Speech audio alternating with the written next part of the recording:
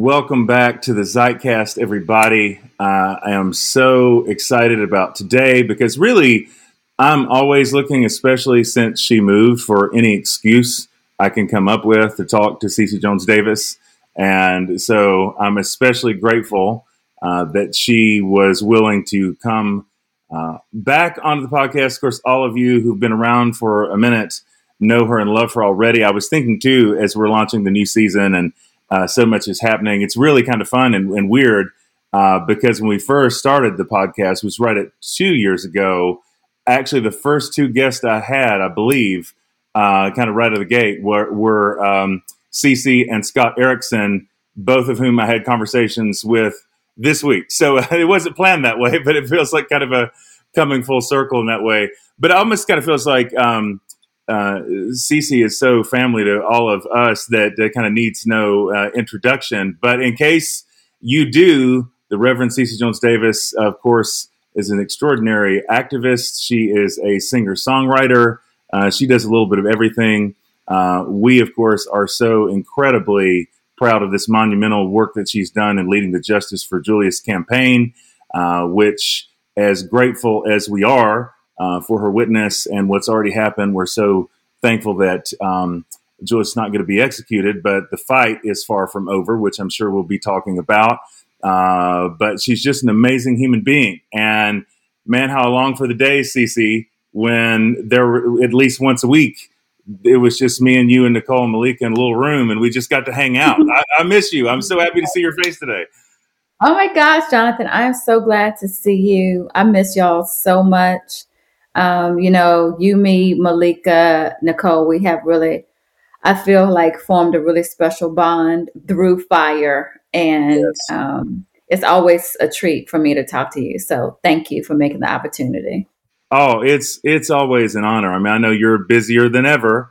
Lots of irons in the fire, which kind of sets up a little bit for where we're going. I want to talk about the work, and I want to talk about where things are, because I've thought about that for people who've been kind of following on my end, I'm sure they would love to have a bit of an update on everything. But I was thinking even how we talk about that today, because I do know we want to have a conversation that's a little more personal, reflective, a little more soulish. Maybe this is a good way of leaning in. Let's start for a moment just with you. So the Justice for Julius movement, truly I don't know what you, I mean, throw out all the biblical parallels to make it about Moses, make it David and Goliath, like whatever. I mean, it's the mustard seed. It was something that was small, something that was began in faith and in hope, that's turned into a national and global movement with all kinds of support. Of course, the last few months I know have been incredibly, I can't even imagine how draining it's been emotionally and spiritually and in every other way, physically. So maybe kind of first and foremost, how are you doing kind of in Yeah. the thick of all this? So yeah, Jonathan, I thank you for asking. How am I? I am, I feel like, to a degree, recovering, those of us who were on the ground in Oklahoma, you know, fighting so hard, in the last 3 years, particularly those last 3 months, September through November, there was a lot on all of us. There was a lot, and there's a lot of trauma that came along with this experience. And so you can only imagine what Julius himself has been through, or is continuing to go through, and what his family have been through for the last 22 years. Antoinette Jones, Mama Jones, and the family. So what I am experiencing, I would imagine, is only, a percentage of what these people have been through. But I am probably, best way to put it, I'm just in a healing process. And that healing process is not as easy because the absolute right thing was not done, and it doesn't feel good to say to talk about these kinds of things in terms of winning and losing. Hmm. Um, but for lack of language, I don't feel we won. You Yeah. know what I mean? Yeah. I'm deeply grateful that Julius is alive, but you know, he life is more than just being alive, Yeah. and he deserves to flourish, and he's not flourishing, and that's a lot. You know, that's a lot to think about. Um, but I'm just trying to kind of regroup and listen to my own soul for a while and figure out what's next for him, for the movement, and for myself. Quick, quick follow up on that in particular, Cece, because I know like that day, and that's and part of Yeah, because you were there. yeah, so part of well, I think part of the trauma of the whole. I would have to think for Julius, for everybody who loved him, is and the cruelty of how everything was handled Hmm. when you push something like that, the decision to the last minute. Of course, there's going to be a palpable sense of relief, the kind of oh my God, he's going to be alive another day. But Right. I'm curious about how, even as you talked about how in your mind there's not a sense of we won. I know it's Hmm. ultimately not about how things translate, but so much of this has been, you have to think a lot about messaging and Hmm. how things are being received and kind of where a movement is or whatever. Because he wasn't executed, do you think a lot of people think of it as this has been won, this is over? Well, he's not being executed, so this is fine. Do you think that's what that Yeah, is the popular perception? A lot of people have gone on thinking things are fine now. I do. I do think that a lot of people have kind of adopted that idea that well, at least he's not dead. At least he wasn't executed.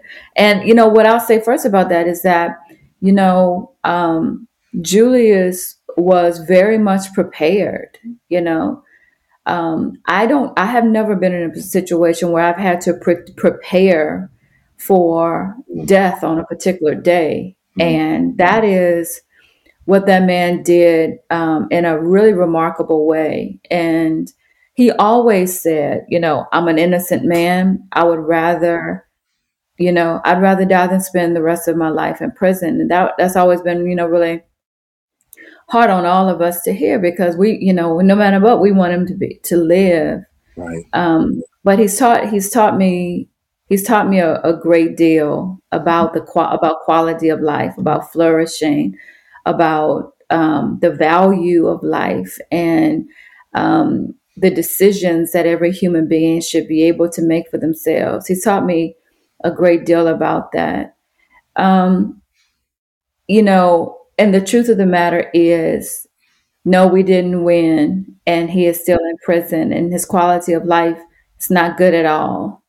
Um, an innocent person should not be in prison in the first place. So the fact that he's cold, he doesn't have the blankets, the fact that you know, the fact that he's still isolated, Mm-hmm. he doesn't, have access. He's not able to watch TV, so he's in a cell just all day. All those things are just really, really hard Mm. to kind of wrap my mind around.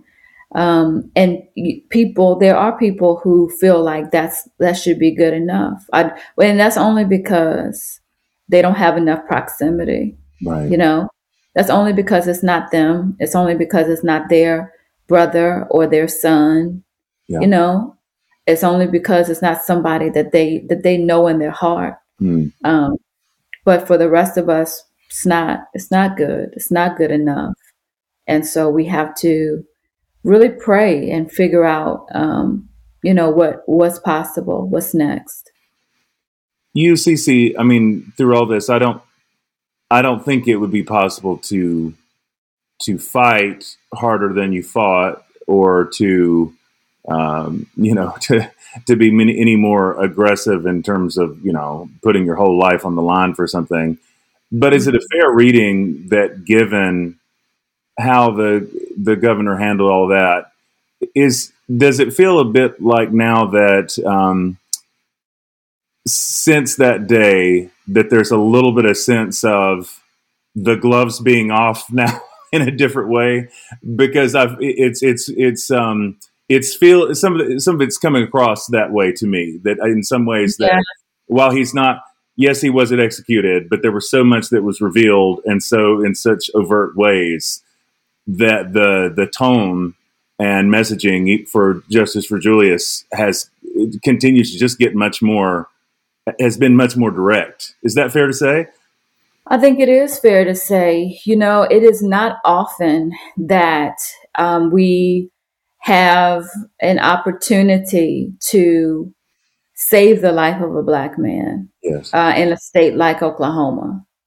Oftentimes, when we are running campaigns or we're making things visible from an activism point of view, we're talking about Black men who are dead in the street. Yeah. And so there was definitely a need to be thoughtful Right. and careful and strategic about how do you go about um, preventing the lynching of a Black man in a state like Oklahoma. And it was a very, very delicate dance. Mm-hmm. Our goal was to get Julius the best opportunity possible before the governor. Yeah. And I feel like we got him the best opportunity possible. We did everything in our power to get him to the governor's desk with the level of awareness raised, with the eyes on Oklahoma, the eyes of the world on Oklahoma, with the governor's staff being very well versed in what the issues were in Julius's case. And I just want to remind people out there that, the Pardon and Parole Board in Oklahoma voted twice, Yeah. 3-1, that Julius's sentence should be commuted to life with the possibility of parole, and the governor rejected both of those recommendations. So is the heat hotter? Absolutely. Yeah. It, Yeah. it is hotter, and it's hotter mainly because, from my point of view, the way that things went down, the way that the governor handled things in Oklahoma, particularly that last week, was cruel. Yeah. Absolutely. And he let us all know, in my opinion, he let us all know not just what he thought about Julius, but what he thought about the rest of us. Yes. And when I say the rest of us, I'm really more specifically talking about people of color. Like, because people of color and white people too, don't get me wrong, but people of color were at the forefront of fighting for Julius's life. And I, considering how he has treated the tribes in Oklahoma and Right. all of that, I just think he's been very clear with us how he feels. Yeah. And before, we were doing our best to give him the benefit of the doubt. Nevertheless, we're going to continue to pray for the governor. Yeah. We are going to continue to pray for ourselves and to pray for Julius, and to ask God, what is, not if there's a way forward, what is the way forward? Yes. Yes. I deeply believe in this God who makes rivers in the Badlands, and it's all about where is the river, not if there's a river. And we're going to find it. I've been hard pressed, Cece, to just contextualize and all that, to think of when I've ever seen a more open display of contempt by someone in public life. I mean, you're not talking about something where, oh, well, maybe he didn't see this letter on his desk or didn't have whatever. I mean, at the extent to which the amount of noise that was made by just credible people, all walks of life, whatever, to wait to the very last minute. I just, I really feel like that's so underplayed as a story. Just the cruelty, the idea that could get translated as some compassionate thing happened from the governor. And I think for people to really understand the level of cruelty, you'd have to know what was happening. That Mm. week, Miss Madeline Jones and Mr. Anthony Jones and Antoinette Jones and Antonio Jones went down to McAllister to the prison to have what they thought would be maybe their last visit with Julius. That was the day before the scheduled execution. So that was Wednesday, November the 17th. Um, and, I had the honor of accompanying them, being with them on that visit. I did not see Julius, but I was with them, Mm. going down, and to allow these people to have what they thought was going to be their last visit with their son and their brother. Mama Madeline is typically, even through the circumstances, a very, you know, um, gregarious, upbeat, woman. Yes. And that day, you know, I just saw, understandably so, I just saw someone else, I remember asking her, Mama, how are you? And she had her head, she was in the back seat, she had her head, leaned back and her eyes closed. And she just said, I feel like I'm not even a person. I feel like I don't exist. I don't even feel like I have a social security number. Mm. Has anybody heard me? Has anybody heard me say that my child was with me that night? Mm. Has anybody heard me? And I'll never forget that. I'll never forget her saying that she felt like she didn't even have a social security number. Mm. I that's just something that I'm not going to forget. But I'll tell you this, Jonathan, because I think you could really appreciate it. Julius's sister Antoinette has just been a complete warrior. Yeah. She's a quiet person, but she is a storm. She is Yes. smart and intuitive, and she's amazing. Yes, she And is. Antoinette had called down to the prison some days before, earlier that week, and requested requested a visit with Julius for Sunday. Mm. Well, the execution was scheduled for Thursday, Mm. but she called to schedule for Sunday Mm. after Thursday. And the prison was like, ma'am, Julius is scheduled to be executed on Thursday. Mm. She said, oh, I know, but I want to schedule time for Sunday. That was a tremendous, Wow. tremendous act of faith. Ooh. And all of this, and so much of this has been about faith. And I want you to know that she was sitting, having that visit that Sunday Mm. with her brother. Mm. Good grief. Yeah. That's so powerful, Cece. Oh, I love that. I'm um I'm so moved by that story. I'm so moved by, well, I mean, Madeline and Antoinette, their witness through all this has moved me deeply. Your Yeah, me witness too. moves me deeply. The spirit, like through all this, I think maybe in pivoting just a little to some of the things that we were going to talk about today. And I tell you something that I thought was really beautiful, Cece. I've sort of been, and I'm not going into all that, but it's been an interesting moment for me because um, after, well, not being as active on social media, kind of waiting back in, and I keep saying, like, every day, it's like, okay, I'm jumping back in the waters of Twitter. It's been a minute, but it's almost like kind of like where to begin. So just the last week, I've been in a lurking phase, kind of a lurking phase on Twitter. There's a lurking phase on Twitter. And Right.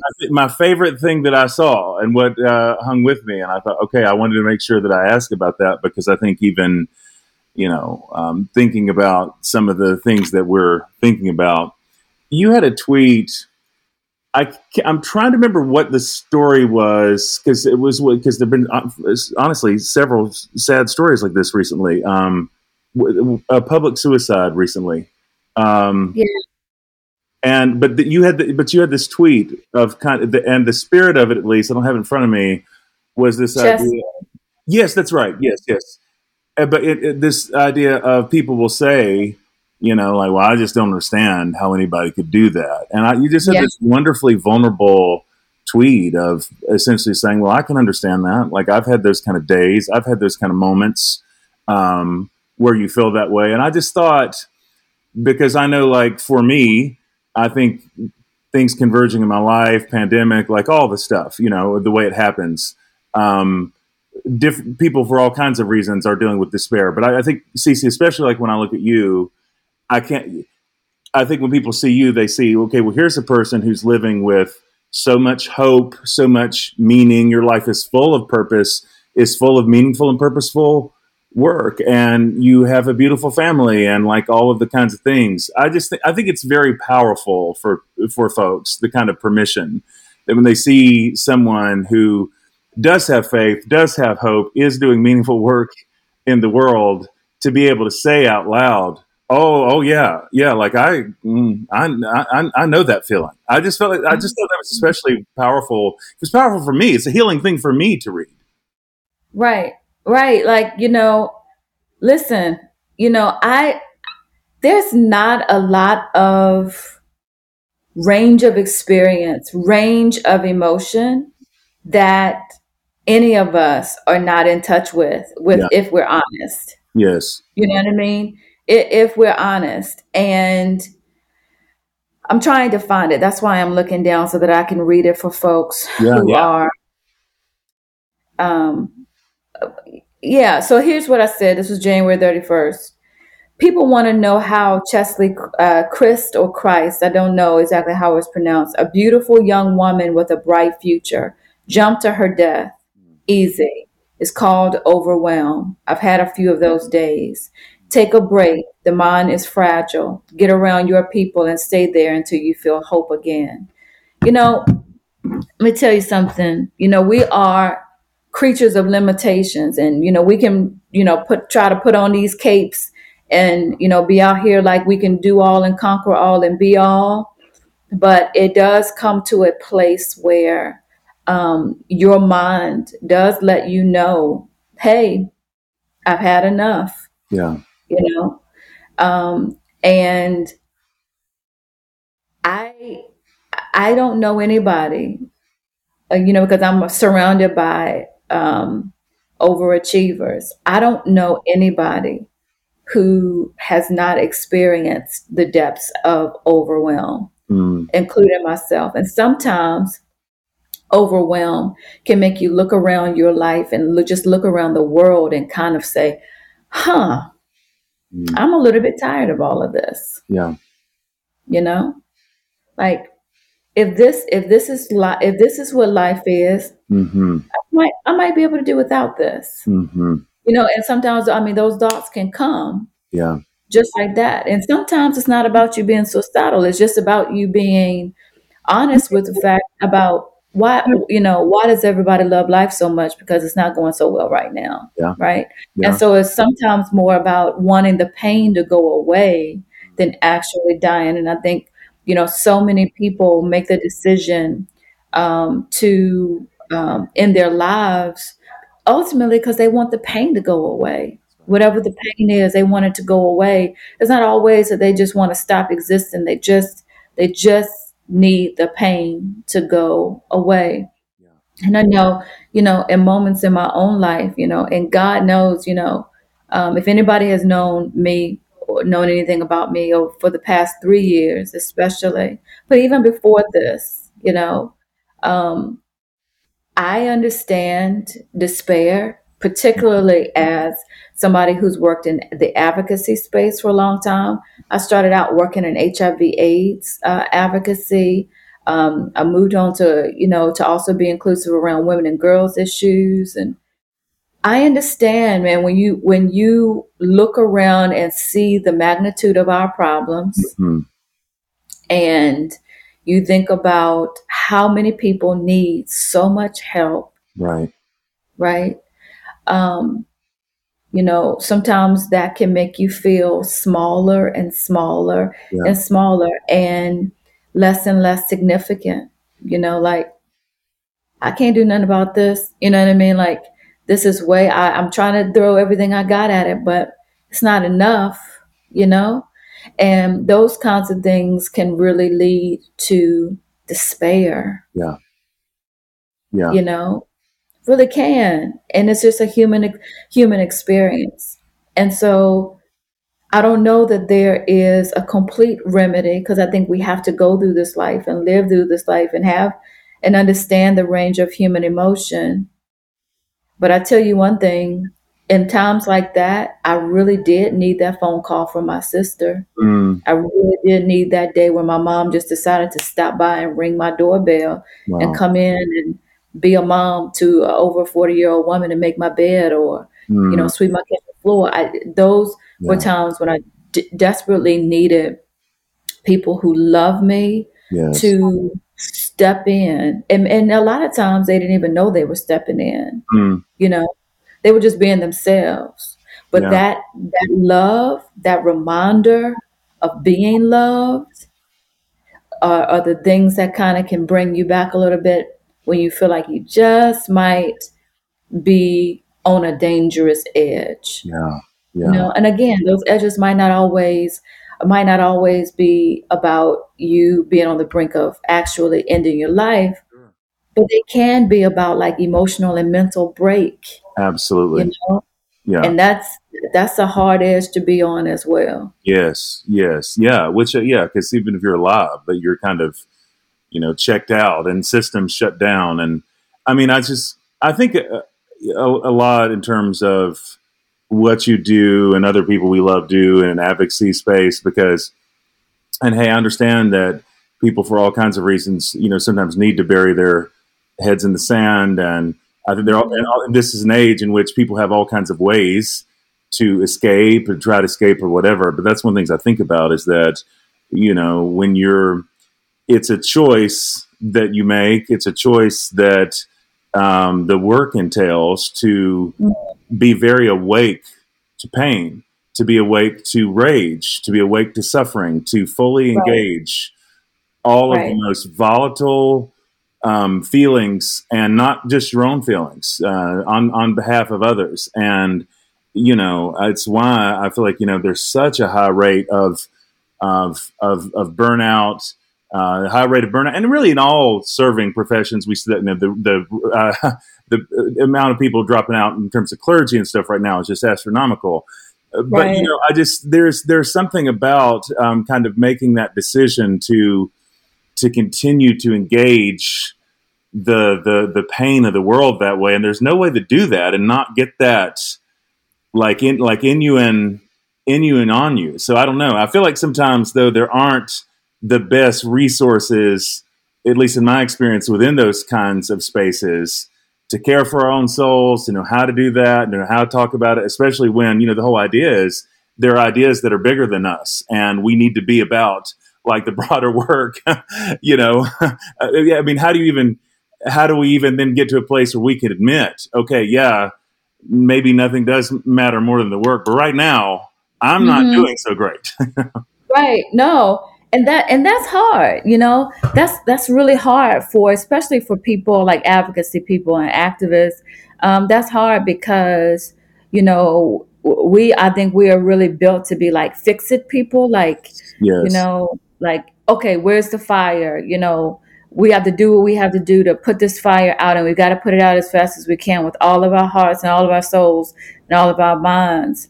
And but I do think for people who have a longevity in activism, advocacy, however you describe it, um, there is a maturity that comes along to Yeah. say, okay, that you're right. There are lots of issues, there are lots of problems, and you might be able to be helpful there, but you can't be helpful from the grave. Mm-hmm. You Right. can't be helpful from, a mental health institution. You have got to be whole as best as you can, Yeah. so that you can bring yourself, your full self, your full weight, your full intellect, your full heart to whatever that is. Yeah. And I've heard people say that before, like things like that before, but I wasn't mature enough to Mm, really be able to receive it and to live it out and practice it. But now I get it, you know? Now I get it. I understand how people fall out of heart attacks and strokes and, all kind of, terrible things when from stress and overwhelm and not knowing how to have some boundaries for yourself. I totally get it. And I'm trying to learn it better. I'm trying to apply those things to my life now. mm. Yeah, I mean, I get that whole the body keeps the score idea. It's like your body will let you know Yes, it limits will. and will impose these kind of the limits on you. Um, Right. what? How are you finding ways to for self care and soul care right now? Where do you get it these days? What do you do? What are you able to do? Where are you able to go to find a Yeah. sense of respite in this moment? Yeah. I am the things that are really feeding my soul right now. I'm listening to podcasts again, Mm, you know, um, because for a while everything was about, wake up, get to yeah. work as hard and long as you can, go to bed and do the same, repeat. Mm-hmm. And I'm starting to wake up with more grace, Mm, waking up, understanding what a gift it is to be alive another day yeah. and, waking up to something that can feed my spirit, Mm, whether that's a sermon. I love TD Jakes, so I listen to a lot of TD Jakes sermons or listening to Super Soul Sunday mm, podcast from Oprah because I love her. We're yeah. listening to something from Brene Brown, or my taste goes is different from day to day. But I really do now trying to wake up with something that is feeding my soul, feeding my spirit, feeding my mind, giving me some good thoughts to think on throughout the day. I'm also, in a boot camp class. Oh It is wow. hell on wheels. And but I'm there, huffing and puffing, sweating it out. Um, and so Right. trying to be a lot more honoring of this one body that I have. It's Yeah. all I got. Yeah. That's just the only thing that's going to transport me from place to place That's right. in this earth realm. And I am trying to be a lot more honoring. It's taken me a long time to really respect and appreciate the body, Mm, my body. mm, I'm just trying to do that a little bit better by, trying to be more thoughtful about what I'm eating, trying to be more thoughtful about my heart, how my heart rate is up and down and trying to, burn calories and all of that. So those are some of the ways that I'm really trying to, but also, Jonathan, it's also been about like stilling myself long enough to make moments of connection with mm, my kids, yeah. because we've been in this mode of just kind of running from place to place and just kind of it's almost felt like I've had them for some time just on my back and I'm just like we're just running here and running there and just trying to make sure all these things get done. And now I've kind of taken them off my back and I've brought them around the front of me and I'm looking at them now, Mm, looking at them in a new way and really interested and inquisitive about like who are you? Like who mm, are you? We've been going a long time. We've been yeah. running a long time, bouncing from meeting to meeting and event to event for a while. Now, who are you? How are you doing? And who are you? Mm, So, getting to know my daughter as an 11-year-old and my son as a 5-year-old, mm. I've just had to quiet my soul in some ways, um, and be a lot more present and a lot more intentional. That's beautiful, Cece. I love that, and there's so much in that. I'm like, yes. I mean, I'm always interested in the way I think in general that people who are so diligent and attentive to caring for other people's bodies. And, Julius's Hmm. body's been on the line, Yes. but, are not always the best at, Oof. taking care of it. Okay, I have a body. And like, so I just think that encouragement is so needed. And I know a lot of people who are listening are people who are trying to engage really good work and need to hear that permission to do the things that care for their own bodies, for their own soul. I want to. I feel like there's a transition here somewhere, and I'm want to honor your time. Of course, you've been so generous, so I'll let this be the last question. But I was thinking, and I don't know how this might connect even with the broader idea of kind of honoring the body. Certainly is about honor. But one of the things I've loved about the many great conversations we've had, I mean, I know of at least twice now that we've been able to have some kind of public conversation that was during Black History Month before. And I'm Mhm. curious, Mhm. as your own experience continues to evolve and to change, and in a way, I know you wouldn't say that like in a self-referential way, but it's like you're well, because you've always been Black, you're always living Black history, but in a very real way. I think that everything that's happening with the movement, it's being Mhm. part of a very living, breathing history that connects to a tradition in very tangible ways. And I'm just really curious, just coming into Black History Month this year, how you're experiencing it, what you're feeling, how that's settling in you, especially on the heels of all the experiences you've had in the last year. Yeah, that's good. You know, I was really blessed recently to be a part of a Levi campaign for Black History Month called Black History Now, Mm, and that's kind of what I've been thinking a lot about. I have, I think as a result of all that we've experienced in the last year, I have much more appreciation for the people who are doing the work now, who are making what will be history now. yes.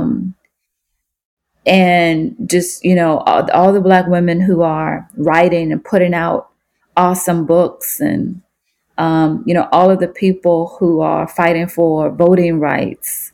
There was just an activity down here a few weeks ago with, a group of organizers who were getting arrested for, protesting for voting rights. I think about, the folks who are lifting up the death penalty now as a racial justice issue. Yeah. I'm really this month thinking about Black history as now, you know, Mm-hmm. um, and I'm so deeply, I feel a deep sense of gratitude and honor to the people who are like doing such incredible work right now. Because Mm, I know that ultimately it's going to mean so much for so many people that maybe are not even born, you yes. know? And so the grind, the work of doing justice or making things right, Yeah. there's so many incredible people doing that right now. Yes. And I have a deep acknowledgement of that Mm, at this time in my life, and I'm deeply grateful. mm. I love that's so wonderful, Cece, because I think as much as it's right to honor the past and to honor elders and people who come before it, and I know that's important as a practice. There's just something about the notion of recognizing, okay, there are people who are laying their lives on the line right now, and that sometimes history includes recent history. What have people been doing in the last 5 years, 5 months, 5 minutes that actually was like changing the world, and connected Percent. the way that story connects with this historical story, this movement. I just love that so much because I mean, I think it's just like the same way that how often at a funeral, by the time somebody dies, we say like, "Oh boy, I wish I would have thought to have said that to you while you're still alive." I just think like even in that spirit, it feels like, yeah, okay. There are an awful lot of folks that really need to be cherished and treasured and honored while they're still here and we have the Yeah. opportunity to do that, and to connect that with this month in particular, to me, just feels really powerful.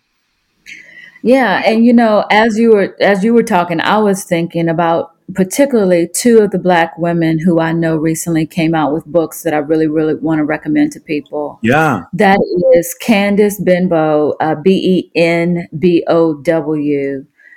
Candace just came out with a book called Red Lip Theology, and I think your audience, Jonathan, would really eat up a lot of what Candace is saying. absolutely. Um, I know Candace a little bit, and so I know a little bit about her work and her thoughts. Mhm. And I'm waiting on her book to get to me, but I really do want to recommend that book because I think it's going to be so important. And also Lisa Sharon Harper, who I know you know as well, Jonathan. Lisa just came out with a book called Fortune, talking about her family from 8 to 10 generations and how just kind of a walkthrough in practical terms how African American people have been denied access to building wealth.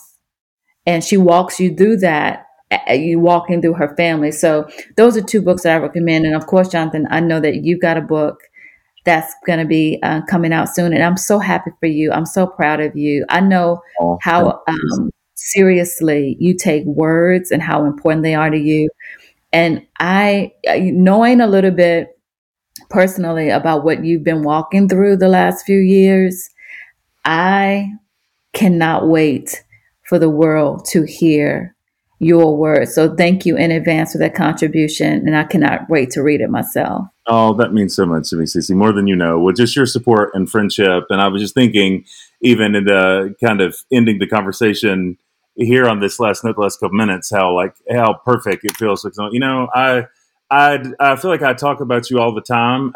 As little as we get to see each other right now, being in different Right. states, I just, you're always so heavy on my mind and on my heart. And I just hope that you feel how much that I celebrate you, treasure you, appreciate you, how much our community here, like you are just, you're such a hero to us. And not in that on a pedestal in a weird way. So then you can't be a real human being. Not like that. Like like we just so believe in you and so deeply love you and just are with you and everything. And so I just hope you know just how special you are, and to watch the kind of space that you've carved out in the world and the difference that you have made and are making. It's just absolutely extraordinary. I just hope you know just how loved you really are, my friend.